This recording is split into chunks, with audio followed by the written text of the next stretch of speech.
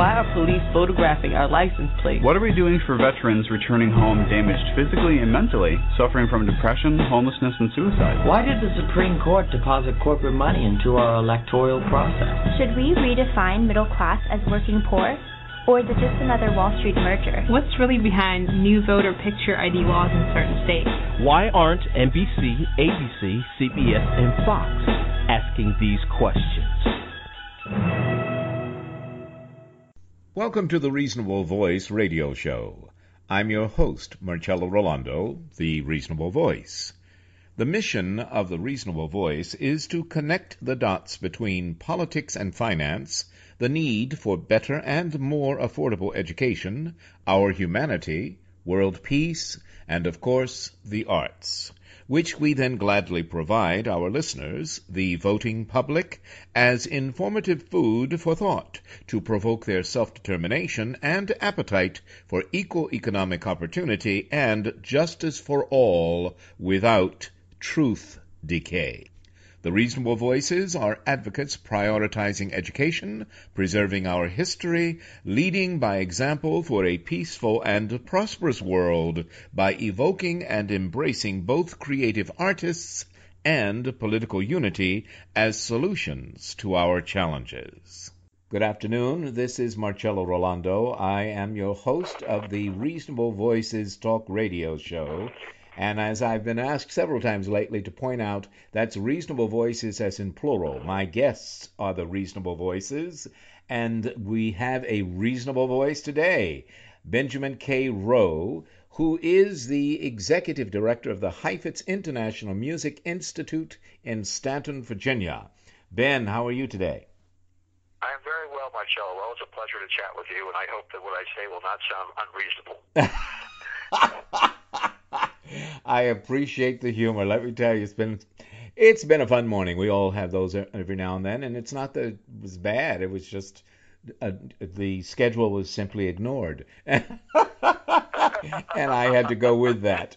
But anyway, back to Ben. Ben, I know you've been. We spoke last year on the 18th of May. I just discovered that before going on air. That we are talking now just 2 days short of a year ago. I know we've spoken since then, but on radio, it has been almost a year. And you do amazing things with the Heifetz International Music Institute, especially in the summers, for musicians. And I guess we want to talk about that because this is a whole year has gone past. What's going on in 2016 summer at the Heifetz International Music Institute? It's your 20th anniversary, yes? It is our 20th anniversary indeed, and we are going to celebrate in grand style, Marcello. Mm-hmm. You might recall that when we spoke last year, I was doing a little preview of some of the events and activities that will be going on with the Heifetz Institute. In fact, that we had expanded our series up to 36 separate events that took place last summer in 2015 here in Stanton. Well, clearly that wasn't enough because we're doing 45 this year in celebration of our 20th anniversary. And we're quite excited about it. It is now 5 years since we have been here in Stanton as the new permanent home of the Heifetz Institute, and 20 years overall that Daniel Heifetz founded a revolutionary concept in music education about teaching both technical brilliance as well as understanding and communicating the emotion of the music underneath it. Before we go on, Ben, give us a little more biographical background for Daniel Heifetz.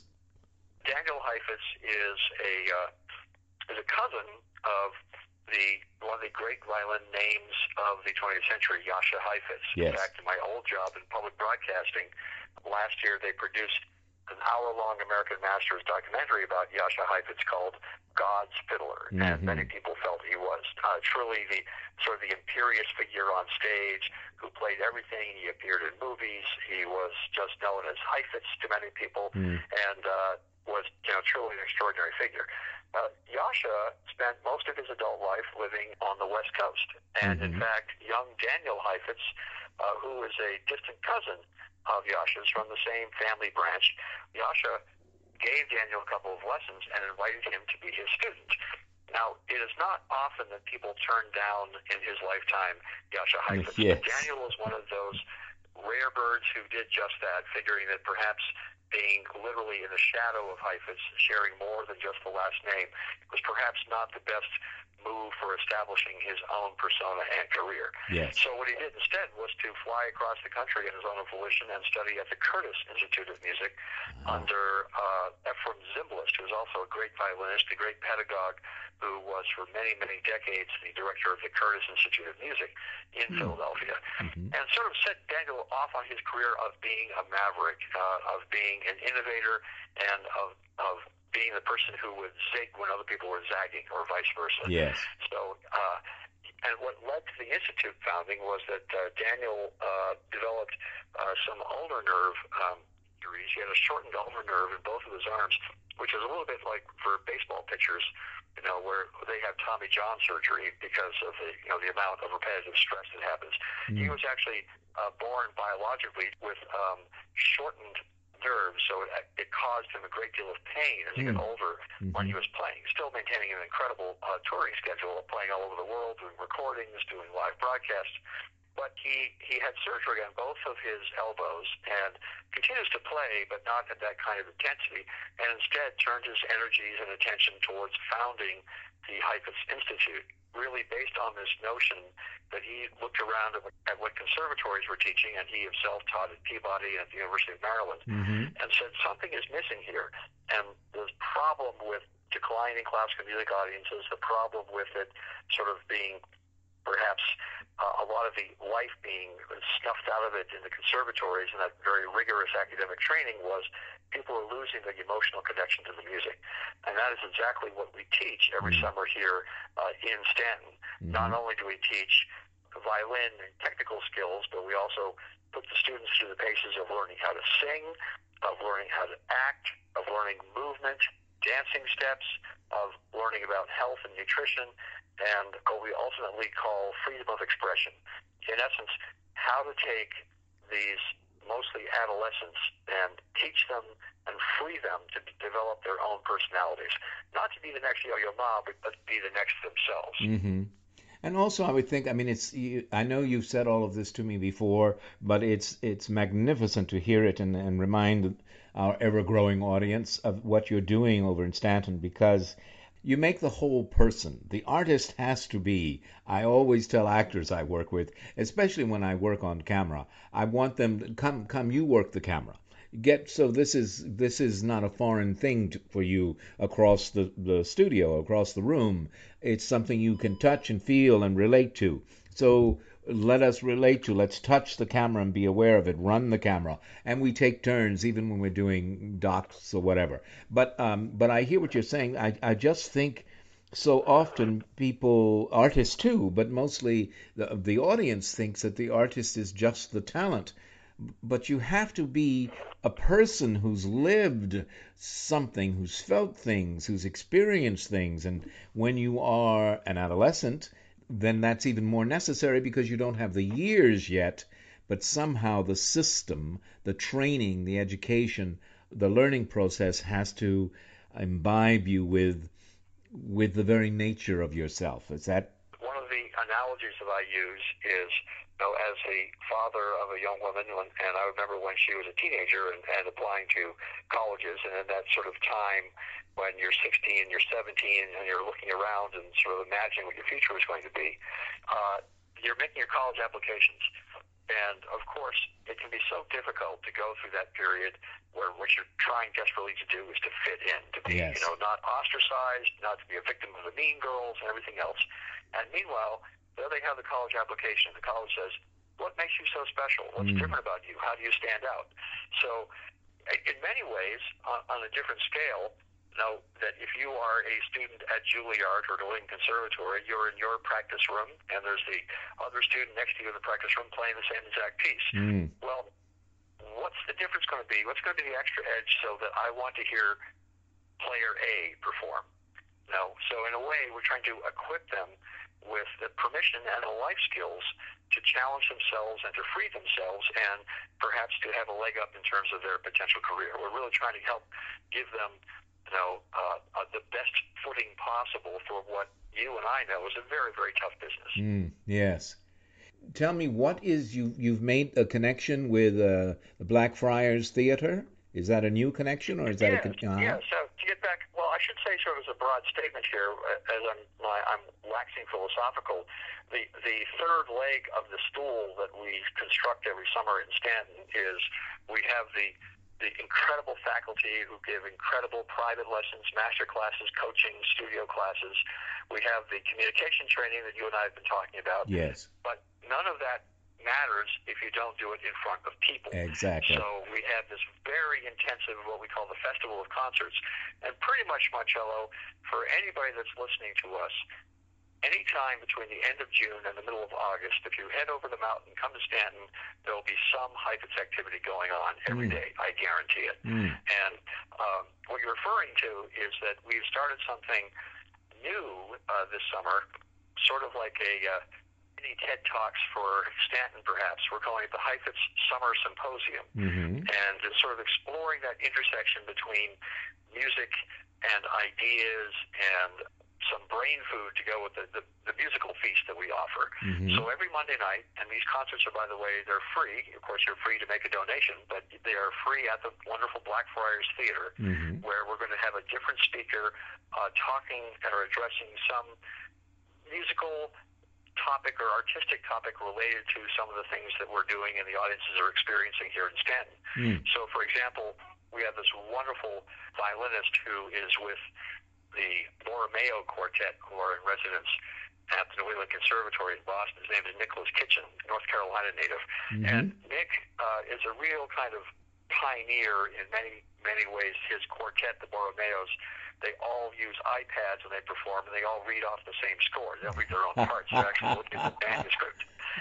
But he's going to talk about Beethoven and Shakespeare as revolutionaries and sort of compare their modus operandi. I think it's going to be a very interesting talk. Yes. We have the dance critic, the Pulitzer Prize-winning dance critic from the Washington Post, named Sarah Kaufman, coming. Sarah just written a fascinating book called Living Through Grace, and it's all sort of trying to explain and understand and articulate those people that live these lives like a Bing Crosby or a Michael Jordan or Maya Plitsetskaya. What makes them so special? What is it about the seemingly effortless grace with which they carry their lives, which I think has incredible ramifications for our communication training. Yes. So that's the type of thing that will be happening on Monday night here, and we'll precede them with a short kind of musical prelude by some of our Heifetz students, because we always want to give them a chance to get out in front of people.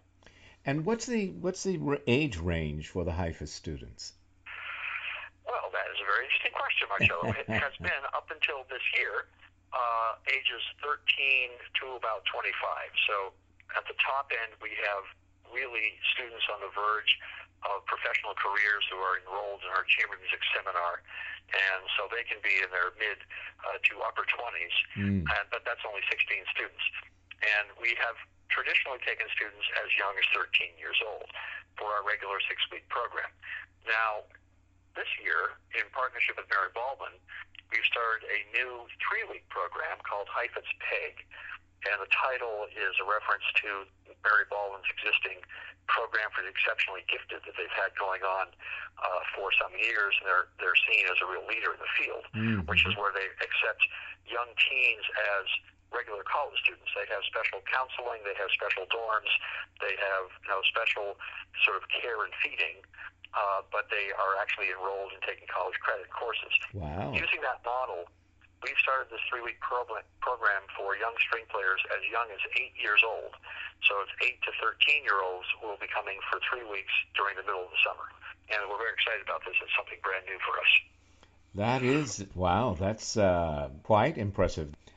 I just find that fascinating because I think we tend to expect less of our young people, and the only thing that's limiting them is our telling them, oh, you can't do that because it's never been done. Well, talk to us. Yeah. Yeah, indeed. This is the first year that we're doing it, but it's a logical alliance between our institutions. Instead of just being housed at Mary Baldwin, we're actually developing this program in collaboration and coordination with them, because they have such a profile doing precisely what you were referring to, having students, in this case female students, at Mary Baldwin during the regular year, as young as 14, taking college-level courses and living on the college, going to classes with peers who are sort of regularly aged college students, but they often have emotional needs and developmental needs that are going to be different. So they have on-resident staff that looks after them.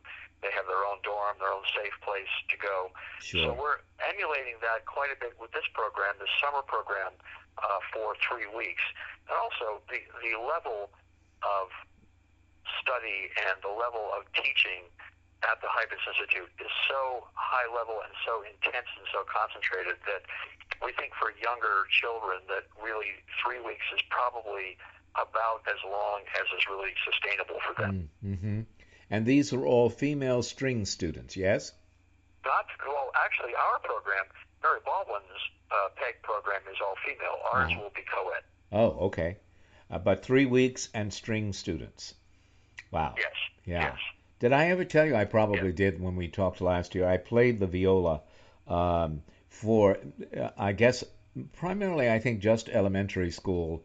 It's been so long. But the reason is the thing. I had played the violin, and for whatever reason, we got to school, and maybe it was middle school. I can't remember. Whatever it was, I was introduced to the orchestra, and the conductor didn't have any violist, and I had the longest fingers.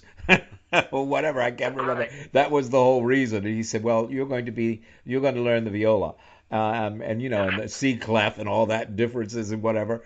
And I did, and I played for 5 or 6 years somewhere in that bridging the elementary school and junior high school age. Anyway, the point is, even though he didn't recognize any particular virtuoso ability, he did recognize my long fingers.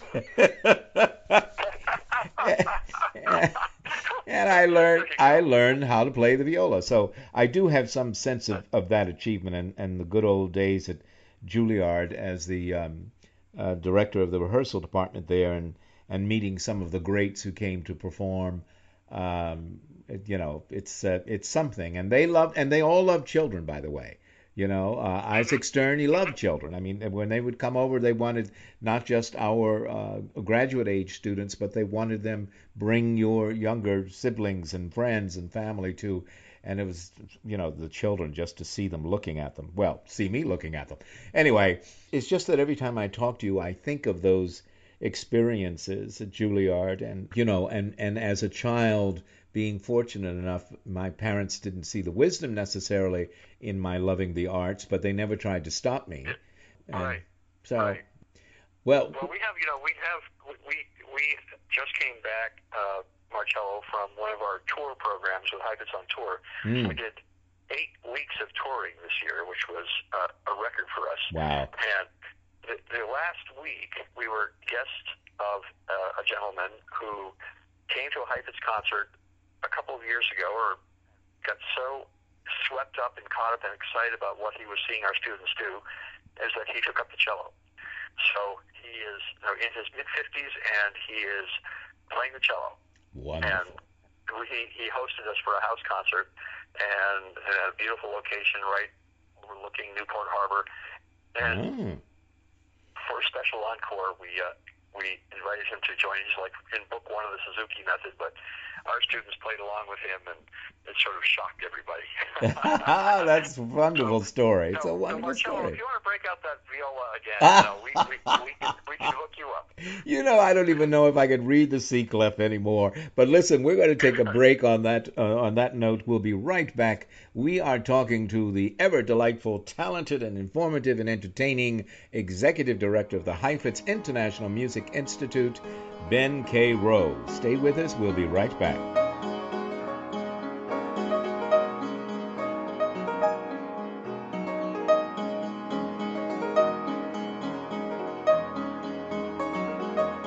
And now, another film rental discovery. Welcome to the Indie Film Minute. If there are any film fans out there not yet seduced by the charms of Hal Ashby's 1971 dark comedy, it's time to end all that. Harold and Maude now shows up on many best films lists and has become a touchstone film for its generation. Harold and Maude is a love story, but with a catch. The young man, in his early 20s, is obsessed with death. The woman he loves, almost 60 years his senior, is irrepressibly obsessed with living life to the fullest. They are the perfect match. 79-year-old Maude Chardin is played by the beloved Ruth Gordon, the ever free-spirited veteran of stage and screen. But Court, and his wide-eyed virginal deadpan face, hilariously underplays spoiled little rich boy Harold Chasen, whose particular antics we dare not reveal lest we spoil the fun. You might also recognize an uncredited Tom Skerritt as a hilariously befuddled motorcycle cop. Young UCLA student Colin Higgins wrote the Harold and Maude screenplay as his master's thesis, and Cat Stevens cemented his career by providing the delightfully reflective soundtrack. Altogether, a truly masterful team effort yielding a truly remarkable little film full of big laughs and quirky surprises. If you want to sing out, sing out! Harold and Maude, not in theaters, discovery through rental. Welcome back to the Reasonable Voices talk radio show. My guest today, Benjamin K. Rowe, the Executive Director of the Heifetz International Music Institute. Ben and I have been talking about a number of things. First of all, it is the 20th anniversary of the Heifetz International Music Institute. The plans for the summer we've discussed, and of course the new Monday night series at Blackfriars Theater, the Heifetz Summer Symposium. And Ben and I were just talking as we were ending the last segment about a gentleman in his 50s who's been inspired to learn the cello and how the students joined with him as he sort of made his debut. I mean, I think that's such a fabulous story. Ben, welcome back. Thank you very much. And, well, was there anything we left out about the gentleman who hosted you and then became a part of the performance? Did we cut? Well, just that, we like to think that it's inspiring on many levels. And, yes. And one reason, though, that we do spend the other aspect of the Heifetz Institute when we're not here in the summer with our exhaustive list of concerts, exhaustive for us, not for the audience, I hope. Mm-hmm.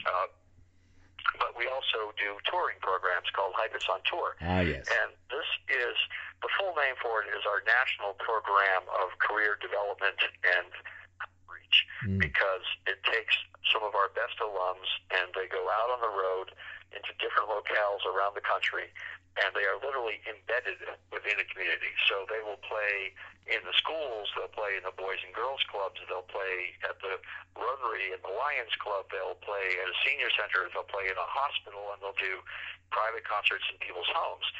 And this is sort of an extension of our philosophy that as important and as exciting as it is to come here to Stanton or to go hear a Heifetz concert at a museum or a concert hall, we also want to provide music for people where they don't expect it, where they might not expect in a hospital setting or have the ability to come to one of our concerts, so we will come to them. And this is a big part of our, we really are trying to change how people think about, how people react to, and where people hear classical music, this thing that we call classical music. And instead of whining and griping and wringing our hands about the future of the music, well, we're trying to do something in our little corner of Virginia here about it. Yes. And that's absolutely essential. You still hear this music, and sometimes you don't know you're hearing it because it's buried in a news broadcast theme or a movie or whatever, but that's still that music that has lasted through the centuries.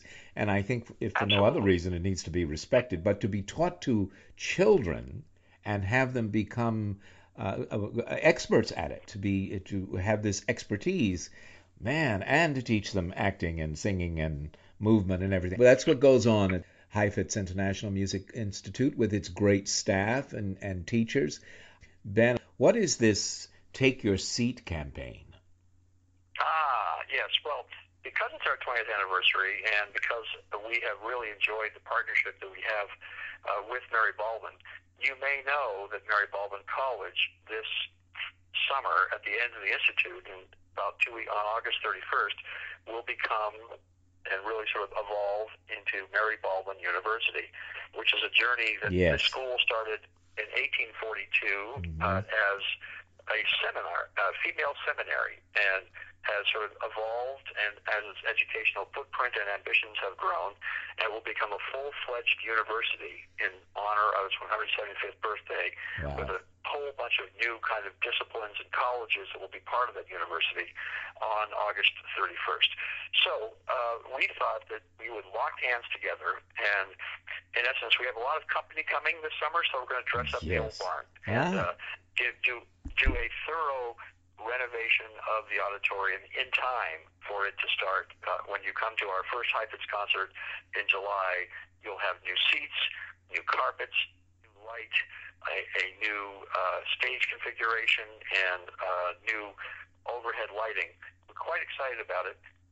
And the way that we're going to pay for it is what we're calling the Take Your Seat campaign, so that people will actually be able to buy a seat depending on how close you want to be and how good a look at the keyboard you want to have, as close or as far away, and that each one of these individual contributions, as we budget it out, will actually sustain the cost of the complete renovation. So we're not talking about, Marcello, about a $2 million, $4 million, multi-million-dollar project, because you know how those can founder.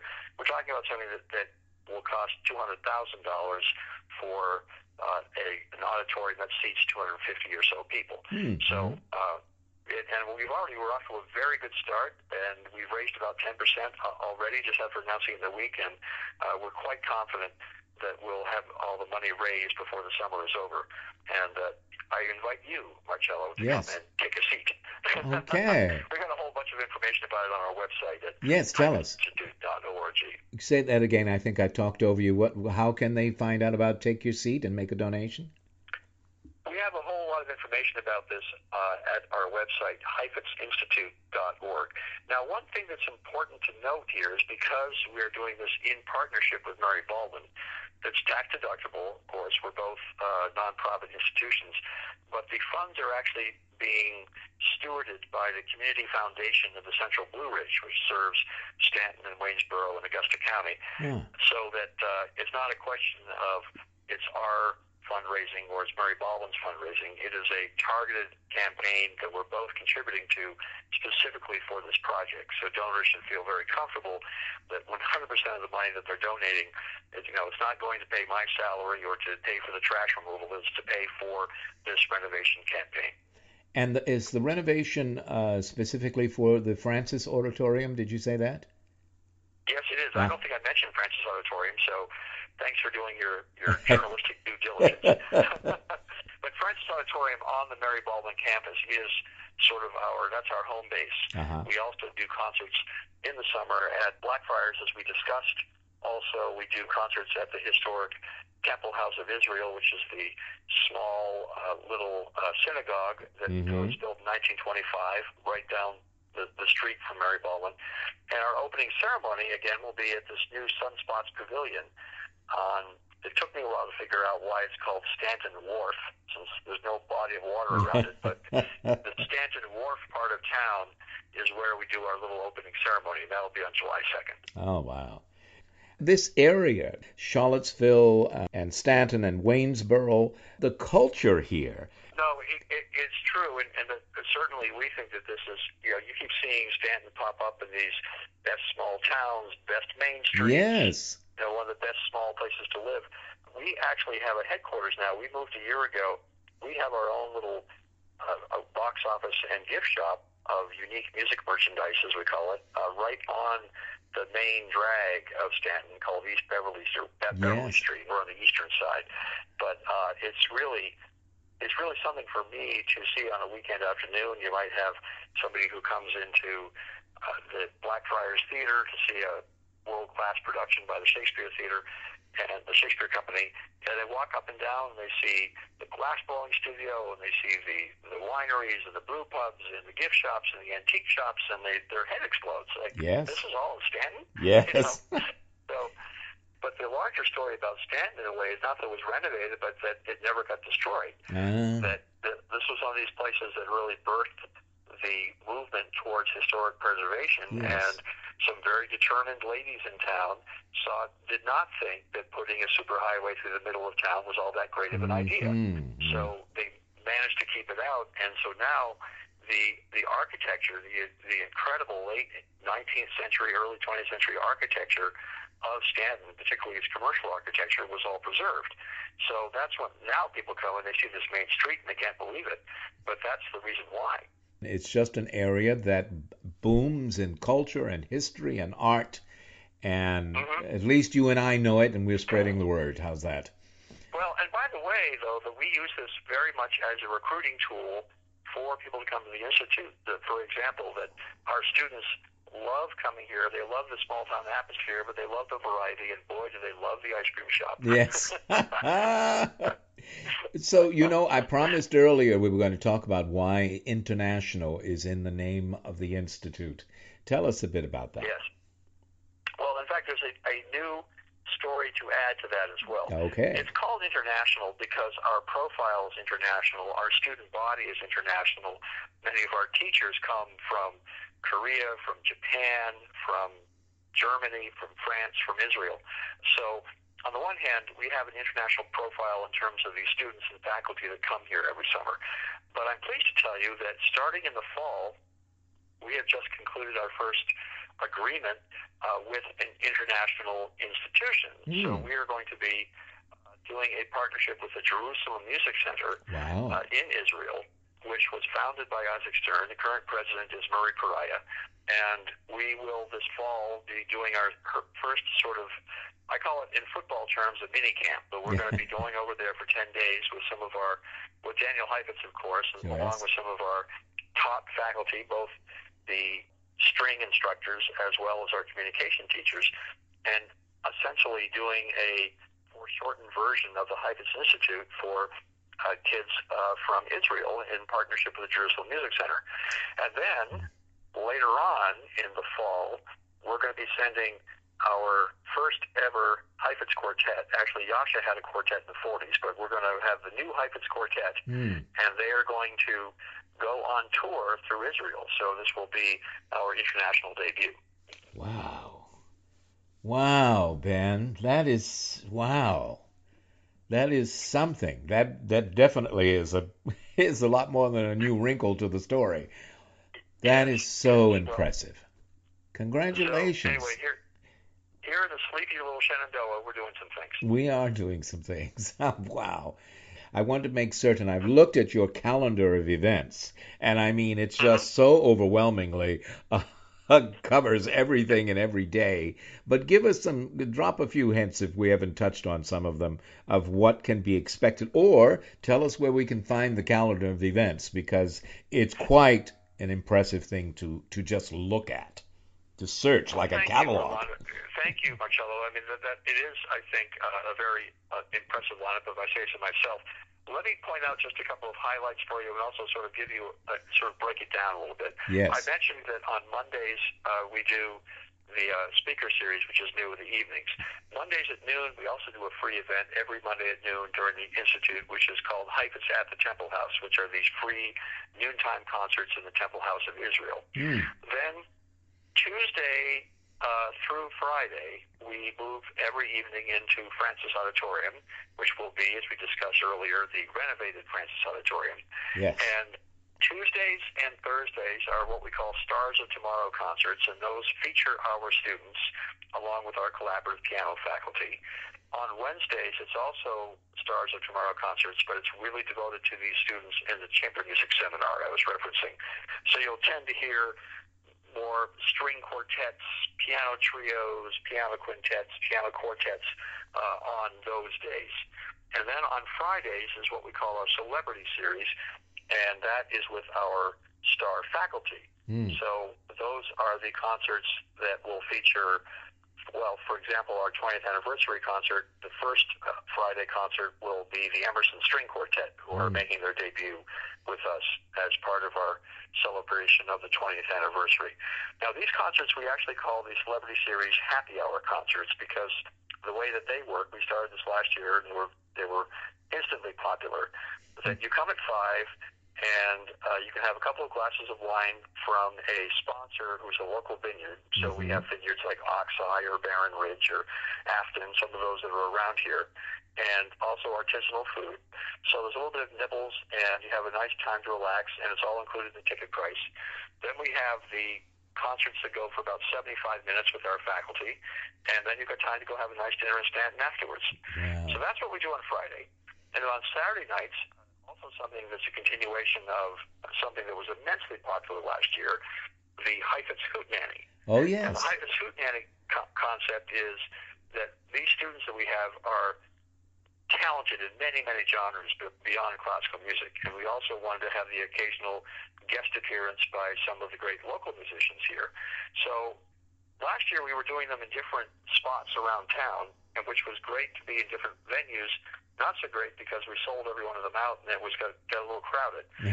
So this year we're pitching a big tent up on the campus of Mary Baldwin, and the Hootenannies will be under the tent every Saturday night, and they'll feature this kind of crazy mixture of different musical genres, musical styles, student performances, and it's just a whole lot of fun. And then the week ends up on Sundays with our Heifetz Sunday Matinee. So this is also something we started last year. So that every Sunday we have a mixture of our artists in residence, our alums, and faculty and students getting together to play really sort of more Sunday-appropriate music, I suppose. But it's we'll be having some of our great alums, because it's our 20th anniversary, some of our competition winners who have won things like Tchaikovsky or Queen Elizabeth and the Leopold Mozart Festival competition will be coming and playing sort of mini recitals on Sunday afternoons. So there's a whole lot to look forward to, and I think that our prices are dirt cheap, and if people are interested, they can even buy season tickets and come to get a season pass and basically just not have to worry about getting a ticket for anything, but just showing up. It sounds like it's such a broad, wide-ranging program. There's something for everyone, and yet there's the core, the foundation of it is this strong new generation taking up the mantle of classical music and many different genres of music, but certainly classical music and string instruments. It really does remind me, when you describe it, of my days at Peabody and Juilliard. These are the experiences you take all your life. I'm sure everyone, especially the children, but the teachers as well. You can't work with kids with something as beautiful as this, watch them achieve it, and not be moved and touched and changed by you. You just can't. I think I have one of the greatest jobs around. Yes. I was saying to somebody that being in charge of the Heifetz Institute has taken 20 years off of my career, and I got corrected and said, no, it's added 20 years to your career. Yes. All right. Well, I guess, like with all great things, it has to end, at least for now, but we'll talk once a year whether we need it or not. How's that? Okay, it's a deal, Marcello. Thank you so much, Benjamin K. Rowe, the Executive Director of the Heifetz International Music Institute, for being our guest today. It has been an absolute pleasure, as always. So many wonderful things going on in Central Virginia, particularly in Stanton. So we will we'll talk to you again next year, if not before. How's that? Thank you, Marcello. Always a pleasure to speak with you. Thank you. Bye now. Bye-bye. Stay with us, as we'll be right back with a final comment from the Reasonable Voice.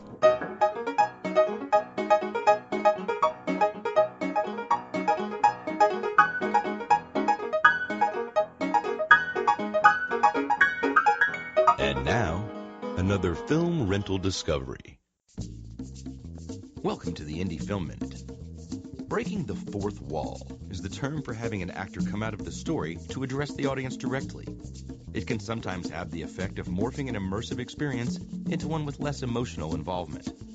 But in The Prize Winner of Defiance, Ohio, director-screenwriter Jane Anderson deftly uses star Julianne Moore to speak directly to us as a guide through the tale, and a tear still falls at the end.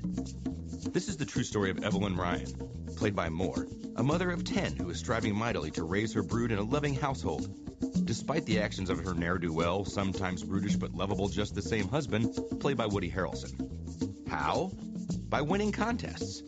Not the mind-numbing chance drawings of today, but actions that well fit Evelyn's literate skill set. Write a jingle, come up with a slogan. Most effective is how the prize winner of Defiance, Ohio brings us into the good and bad of the 1950s world. It was a man's world, unfair to women. It was a wonder world of advances in cars, appliances, even TV dinners. And it was a harsh world, where the societal safety net for a family in trouble was thin indeed. The prize winner of Defiance, Ohio. Not in theaters. Discovery through rental. Find us on the web at indiefilmminute.com. Hello, I'm Marcello Rolando, the Reasonable Voice, thanking you for joining us and becoming one of the reasonable voices heard round the world. Babe Ruth, Muhammad Ali, Donald Trump. If from diapers to diplomas to inconsistent employment, enduring gender income disparity before returning to diapers, we fail to recognize the odd man out between Babe Ruth, Muhammad Ali, and Donald Trump, then America's greatness will forever elude us. So before tipping our hat or bowing our head for the courageous who toss their hat into the ring, know this. On and off the field, character determines who are champions. Ruth, Ali, Trump, all three American-born, nurtured on exceptional arcs of life, liberty, and the pursuit of happiness, but one knocked through the door of the very wealthy, demanding more. One, seeking freedom of religion, peace over war, uprooted Jim Crow prose with racially equality poetry, knocking down, if not out, most opposition. And one, just for the fun of it, asked only to hit away. One, a good Samaritan, keeping his promises to fans, welcomed every pitch as he did life itself, overachieving, overindulging, and over-celebrating, knowing every swing and a miss brought him closer to home runs. Depending on our generational brand, evasion of, secession by, or fascination for Christian nation, political persuasion, or humanity station, one, whether ringed in by the bell or echoing give 'em hell, knocked down walls of racial hate and, refusing to kneel before the corporate-sponsored war for profit, sacrificed the title of champion for principle. From one, such a gesture, if attending a 2016 GOP rally, would garner him a "look at my African-American over here." With accumulating performances of sensationalized sound bites, will we yet see through a glass darkly before coming face to face with disaster by Trump? It is not only an Indiana Mexican who is being called out of order by one who neither knows nor cares for the human decency that is the foundation of Mount Rushmore, the pedestal holding our torch for liberty, nor the soul of our U.S. Constitution. On and off the diamond, George Herman Ruth Jr. was a major leader in baseball for 22 seasons, but arguably was at his best when visiting children in orphanages and hospitals. Legend says the Babe delivered on a hospital promise to hit a home run for a little boy. Whether he indicated it from home plate or not matters little, because for millions of Americans, Babe Ruth was the home run. Flawed to be sure, but heroic with every swing. Even before middle school, I chose singing, the viola, and girls over sports. So the greatest Muhammad Ali was the first boxer I'd ever heard of, and significantly, the only time I ever willingly joined my family for a sports event on radio was to hear the poetically entertaining big talker Cassius Clay deliver on his braggadocious promises of victory. Building on inherited money, Donald John Trump is a reality TV personality who has bullied his way through real estate deals, bankruptcy, and the Plaza Hotel to become the 2016 presumptive nominee of the Republican Party for the President of the United States of America by working our disunity and incivility. To preserve our union in 2016, it is for us to be here dedicated to vote out corporatism and its empty wheelbarrows of cokeheads in Congress and red state houses. To keep government of, by, and for the people safe from the trumped destruction of those so disheartened they confuse a shameful false prophet with a savior, when what America needs is major league statespersons. Reason dictates, before casting our sacred privilege, we the people ponder, who among us are the heroes, who the targeted victims, and who the strike-out steer shoveling bull hockey through our electoral china shop. For all of us, it is crucial we supremely scrutinize, for both voter and elected will be immortalized, either foolish or wise. Join us. Become one of the reasonable voices heard round the world. Thank you. Thank you for continuing to listen to, support, and share the Reasonable Voice Blog Talk Radio with family and friends, especially online. We enjoy hearing from you, and in response, yes, we are now accepting new company and business advertisers and welcoming organizations seeking to be one of our sponsors. So please do continue to email us at thereasonablevoice@gmail.com. However, if you prefer to simply make a donation, your donations are greatly appreciated and can be made through PayPal by clicking on the donate button found at the top of the homepage of thereasonablevoice.com website. Thank you for joining us today to make every day as reasonable as possible. We hope you will download and share our downloadable podcasts. I'm Marcello Rolando, the Reasonable Voice, hoping you will become one of the reasonable voices heard round the world.